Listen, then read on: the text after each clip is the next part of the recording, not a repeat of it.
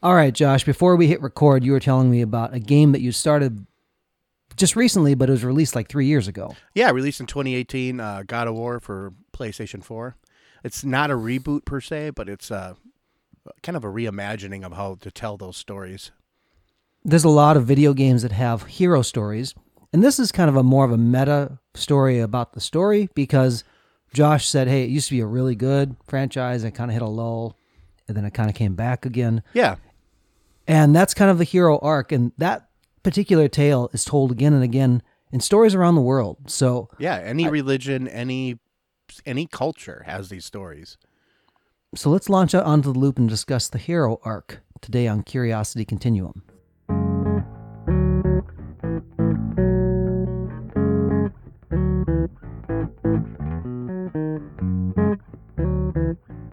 Hey everybody, this is Josh. And this is Brian. Welcome to the podcast for Curiosity Continuum. Curiosity Continuum is an industry-innovating, non-traditional company passionate about growing wisdom in the next generation. We are the essential bridge between the analog and digital worlds by building collaborative communities that unleash the power of adaptive expertise and innovation needed to thrive in the 21st century. We combine and mix essential elements needed to empower people to succeed in new ways not possible outside of a creative, thoughtful, diverse community of fellow curious people. Follow us on your favorite podcast app to receive notifications of new content. If you like what you hear and you want to dive deeper, please visit us at curiositycontinuum.com. Thanks for tuning in, and let's start the conversation. So, hero arcs Yep. is the topic for today. Josh, there's a story, when you learn about script writing, especially like when you talk about feature films and talk about Act 1, Act 2A, Act 2B, and then Act 3. Yeah. If it's a story arc that follows a hero, because there's different kinds of stories, right? But when you're following a hero's story, there has to be not only this person, but or a character. There also has to be something they're trying to overcome. Usually, yeah. I mean, without that, it's not really a hero thing. It's just, whatever. It's just there's always some obstacle. And there might be several obstacles, but there's always this overarching kind of obstacle, too. And there is always conflict woven into it. Should be, yes. There should be, if it's written well. Right. A lot of times movies will get it wrong when there's too much flat dialogue. It's like, how are you? Fine, how are you? Fine. Yeah. Now, too much of the nuance and not enough of the overarching thing, I think. What you'll find different when you have conversations in real life, people aren't dropping things. They're not like struggling with the door as much. There are things that happen in movies it puts conflict into the scene, right? Yes. And like in normal everyday life, you actually don't want that kind of drama in your life all the time. But it's interesting to watch and it's interesting to engage in because it kind of highlights those things that we're dealing with maybe more sporadically or over a long period of time that's kind of has a focal point in the story. Yeah, and I think movies obviously do it different than games or books, for example. Because with a movie, you're watching it, right? And a game, you're engaging with it. Usually you're playing the hero. I have been in games where you're not playing the hero. You're playing like maybe like a side character that kind of like following a hero's, like every now and then you'll see the hero. So it's kind of an interesting take on that. But books also are more engaging in a way that you kind of like are put in the hero's shoes usually. You're not usually just looking at what they're doing. You usually are the hero or you're a friend of the hero. So it's a different depending on what medium you're engaging through, but it's all the same. It's an arc, right? Yes. There's a beginning, a middle, and an end. And there's some kind of conflict resolution that happens in, the middle to end part of it. What happens also too is that if, like Josh said at the very beginning of this, that if it's easy, then it's not really much of a story. And right. So when you talk about, this is a great story, this is a great tale of a hero, there's large conflict, there's large challenge. And you're usually huge problems that that seem insurmountable, like asteroids coming for the world or something, Here's a proof positive that's not a hero arc per se. So my daughter's doing volleyball now. And when they have different teams, obviously every team's got different players and different abilities. What's really nice for the win record is when they can ace the serve. Right? I mean, great, that's a point. And it's very efficient to getting to the end. But the most interesting games are the ones where they're fighting for every point. Yes. You know, they're like, oh my gosh, they barely saved that. The person like leapt across the court and they caught it and it barely went over the net. Like those are exciting things. And, you know, I've watched this even with football games. It's the third quarter and it's like 42-0 and people are just bored and they're leaving. Yes. Yeah. Because they don't see the struggle there. It's funny to me that we're drawn to such struggle for those type of things. You would think like, hey, this is my team. Don't I want them just to win? Yeah, I think sometimes that people are drawn to a struggle because we like to overcome things, and overcoming things is a reward for us. Like, and you may not think of it like that. You may think like, oh, the easy win. But we've talked about it before, is that people learn through failure the most.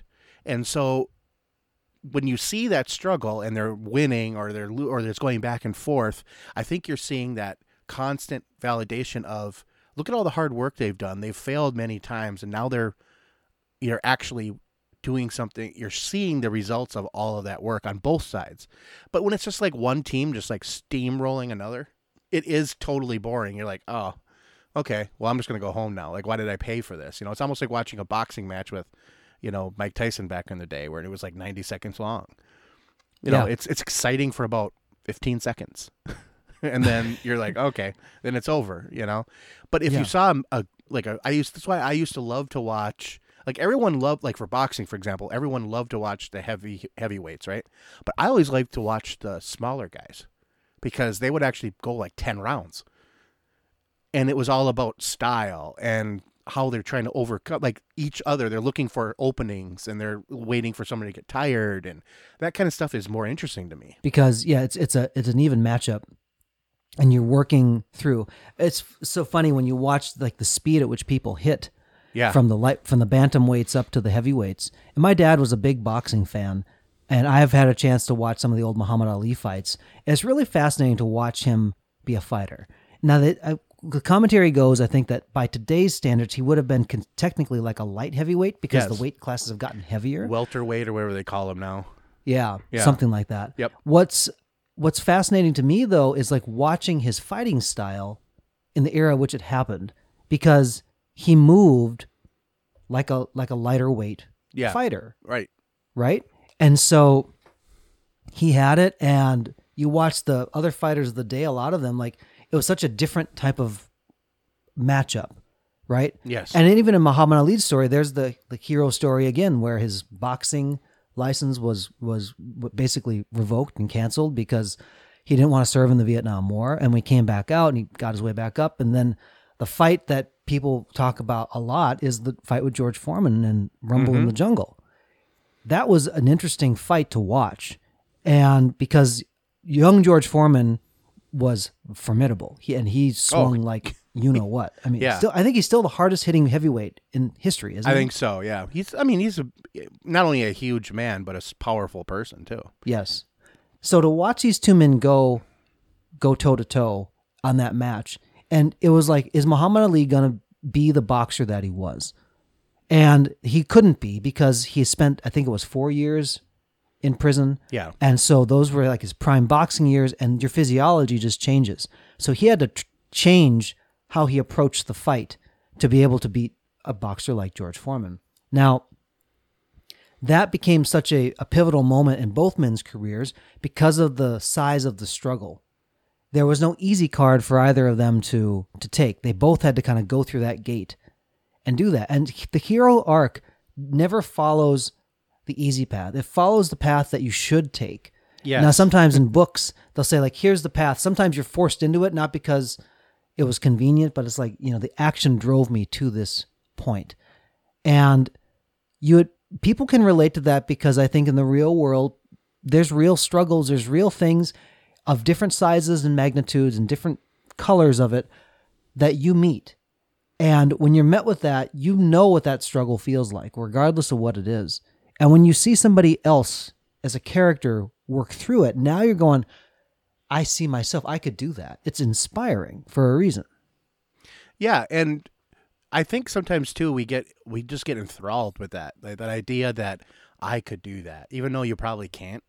You know, it's like it's not about I don't think it's about the skills required. Like you were talking about, it is about the struggle. It's about the the mindset.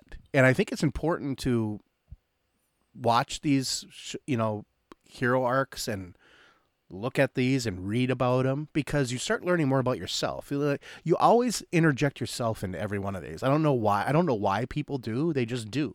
They're like, oh, I could do that. Or like, look at, like, I could actually, if I just exercised enough, I could probably, do some of this stuff. Or I'd be that hero in that situation. You always seeing like some of the best hero arcs are the stories of everyday people that are forced into situations that they wouldn't normally be, right?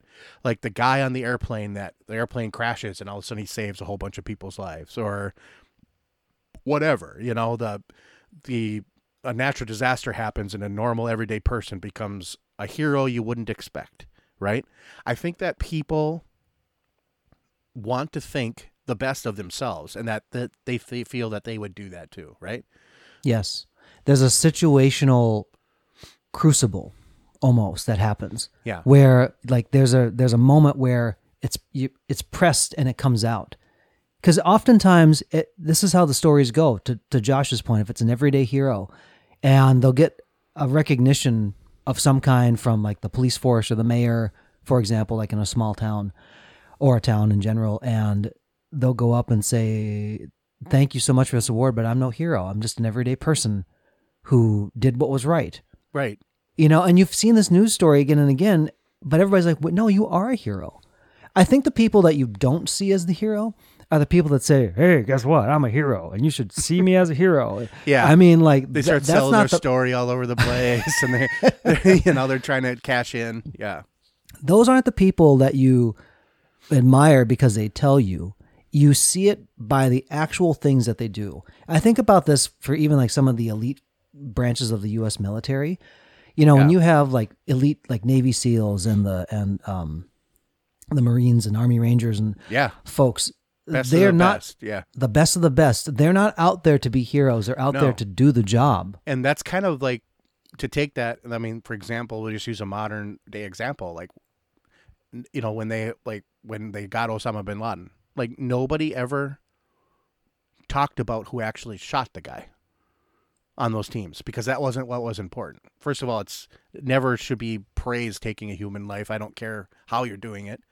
But I think that some people, realize that some people just have to go sometimes, right?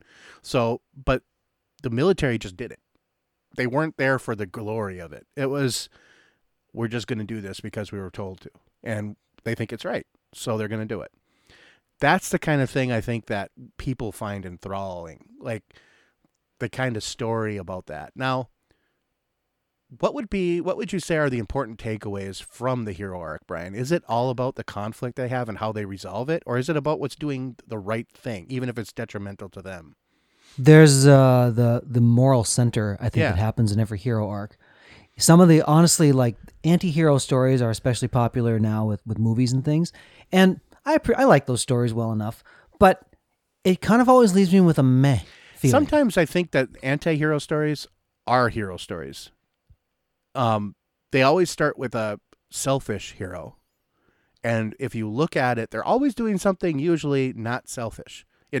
Like, it may be inherently selfish because, they survive or something, but they're doing something for the good of other people too. And I think that anti-hero stories are important because it's kind of it's a dual story. It's a story of how not a good person just became a good person. It's how a kind of meh person that maybe didn't always do the right thing started learning how to do the right thing. And it might be, several stories long, but it gets there. But I agree with you. Overall, anti-hero stories, if they're like true anti-hero stories, are kind of like, they're good. They're fun to watch.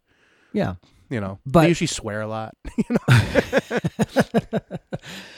When you look at something like that, though, it's not what journey are they going on? Mm-mm. That's the vehicle to do it. But really, this becomes the story of individual transformation, about like how somebody became the hero. Yeah. Right? How they came into that. That's something where the hero is fundamentally changed from the beginning of the story to the end. So Lord of the Rings is a great example, great work of literature, and also very well beloved for the movies that have hit pop culture and everybody knows. You know, the path that Aragorn takes when he first meets him, he's Strider, the ranger. Yeah. Yep. And he's really the king, but he's not living like the king. He's not taking control of ownership of who he is. He's just like, I'm just this dude that's a ranger, you know? Yep. Which really you're not. You're kind of like the king of everybody, but that's okay, you know? Yeah. Don't mind me. I'm just a ranger. I'm just the king of man, you know? His arc through that, he changes. Yes. He has his own hero arc to become the king. Frodo has his own story about how his arc happened. And what you see in that is the passing of how Samwise Gamgee becomes a hero, right? Just like your normal everyday hobbit who's the one responsible for making sure that this thing is done, carrying his friend up the hill, you know, to be able to finish this particular task. Sam is a real hero. And it wasn't because he ever wanted to be. He wanted to serve his friend well. He just wanted to be there for him. I think people need to recognize those moments of everyday hero that they take for granted. And I say that not to say, yay, everybody gets a ribbon for participating. But there are things that you do for people that may not express it, especially children or other folks. That when you're just being yourself and you're doing that and you run into those rude, you know, customer service situations or whatever like that, and how you conduct yourself, like people see that. And people go, you know, like, I wish I could be like that. I wish I could be more like that. And those are little micro hero stories that emerge. And so you're telling those every day of your life, whether you realize it or not. Yeah, and I think that's important to remember, that what you put out into the world matters. People notice how you treat others and how you are being treated. So before you go off on that waiter or waitress or whatever, just, be the hero maybe, and think about, like I always said this before, and I say it again, if I can be right or kind, I'm going to try to choose kind, I think. As I've gotten older, I've realized that sometimes it's better just to be nice, even when you know you're right. And sometimes it's like, why? I always had to really look deep inside and say, like, why would I want to be right? Was it just to be like, to make that other person feel bad? And if that's the answer, then I don't feel that that's a good answer.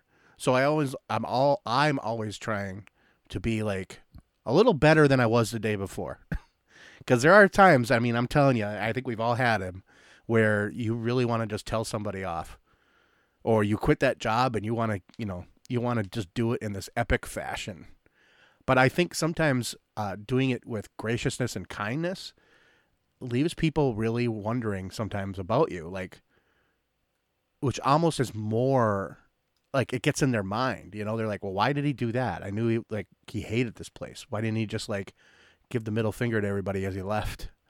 Why did he come around and shake everyone's hands? It's like that kind of stuff I think is important to carry with us in everyday life. And people see the depth of character that speaks to. And I can say that Josh has when he's followed that arc. That's why, honestly, if you compared Josh and I side by side, and in how we approached conflict and things like that, especially from young years, I was always trying to be right. I was always trying to make sure that was the case. And I've taken lessons from Josh on that, and I'm still very much learning in that whole vein. Yeah, Brian's still right most of the time. Just how kind of you to say that, Josh. Oh boy, here we go. Yeah. No, but we've done it differently. Like I've done that too. Like and I just, when I reflect upon when I've done that, that's when I've decided to change, because I didn't feel like I thought I was going to feel. To me, feeling good about myself is important. So when I look back at how I've treated somebody during a day, or when I said something, I have this knack of being brutally honest. Sometimes I'm brutally honest, but sometimes I'm also rude about it. And so I'm trying not to do that anymore. I'm trying to just be the better person, We think about the end of life, and you think about where, people say, I'm going to pay my respects. Yeah. And they say that. There's a difference of being respected and being loved. And they can go hand in hand, obviously. But the people where the end of life memorials and celebrations and things that are so overwhelming is you realized how well loved the person was. Yes. Not that they were respected. You know, you may have to pay some professional mourners to show up if you were only respected. Yeah. But you have to almost find ways to get everybody taken care of when there's so much love being poured out on somebody. And that's always a stronger statement, I think. Yeah. So I think I want to leave people with this. I want to say, like, what is your story arc and how are you approaching, your hero and story arc? Is it a hero? Are you kind of the villain? Are you kind of both? And do you want to be that? Because you got to start changing at some point. And if you want to change, start it now, because it's not going to do it by itself. I love that. You put a comma here, Bri? We'll do it. Until next time, this is Brian. And this is Josh. For Curiosity Continuum.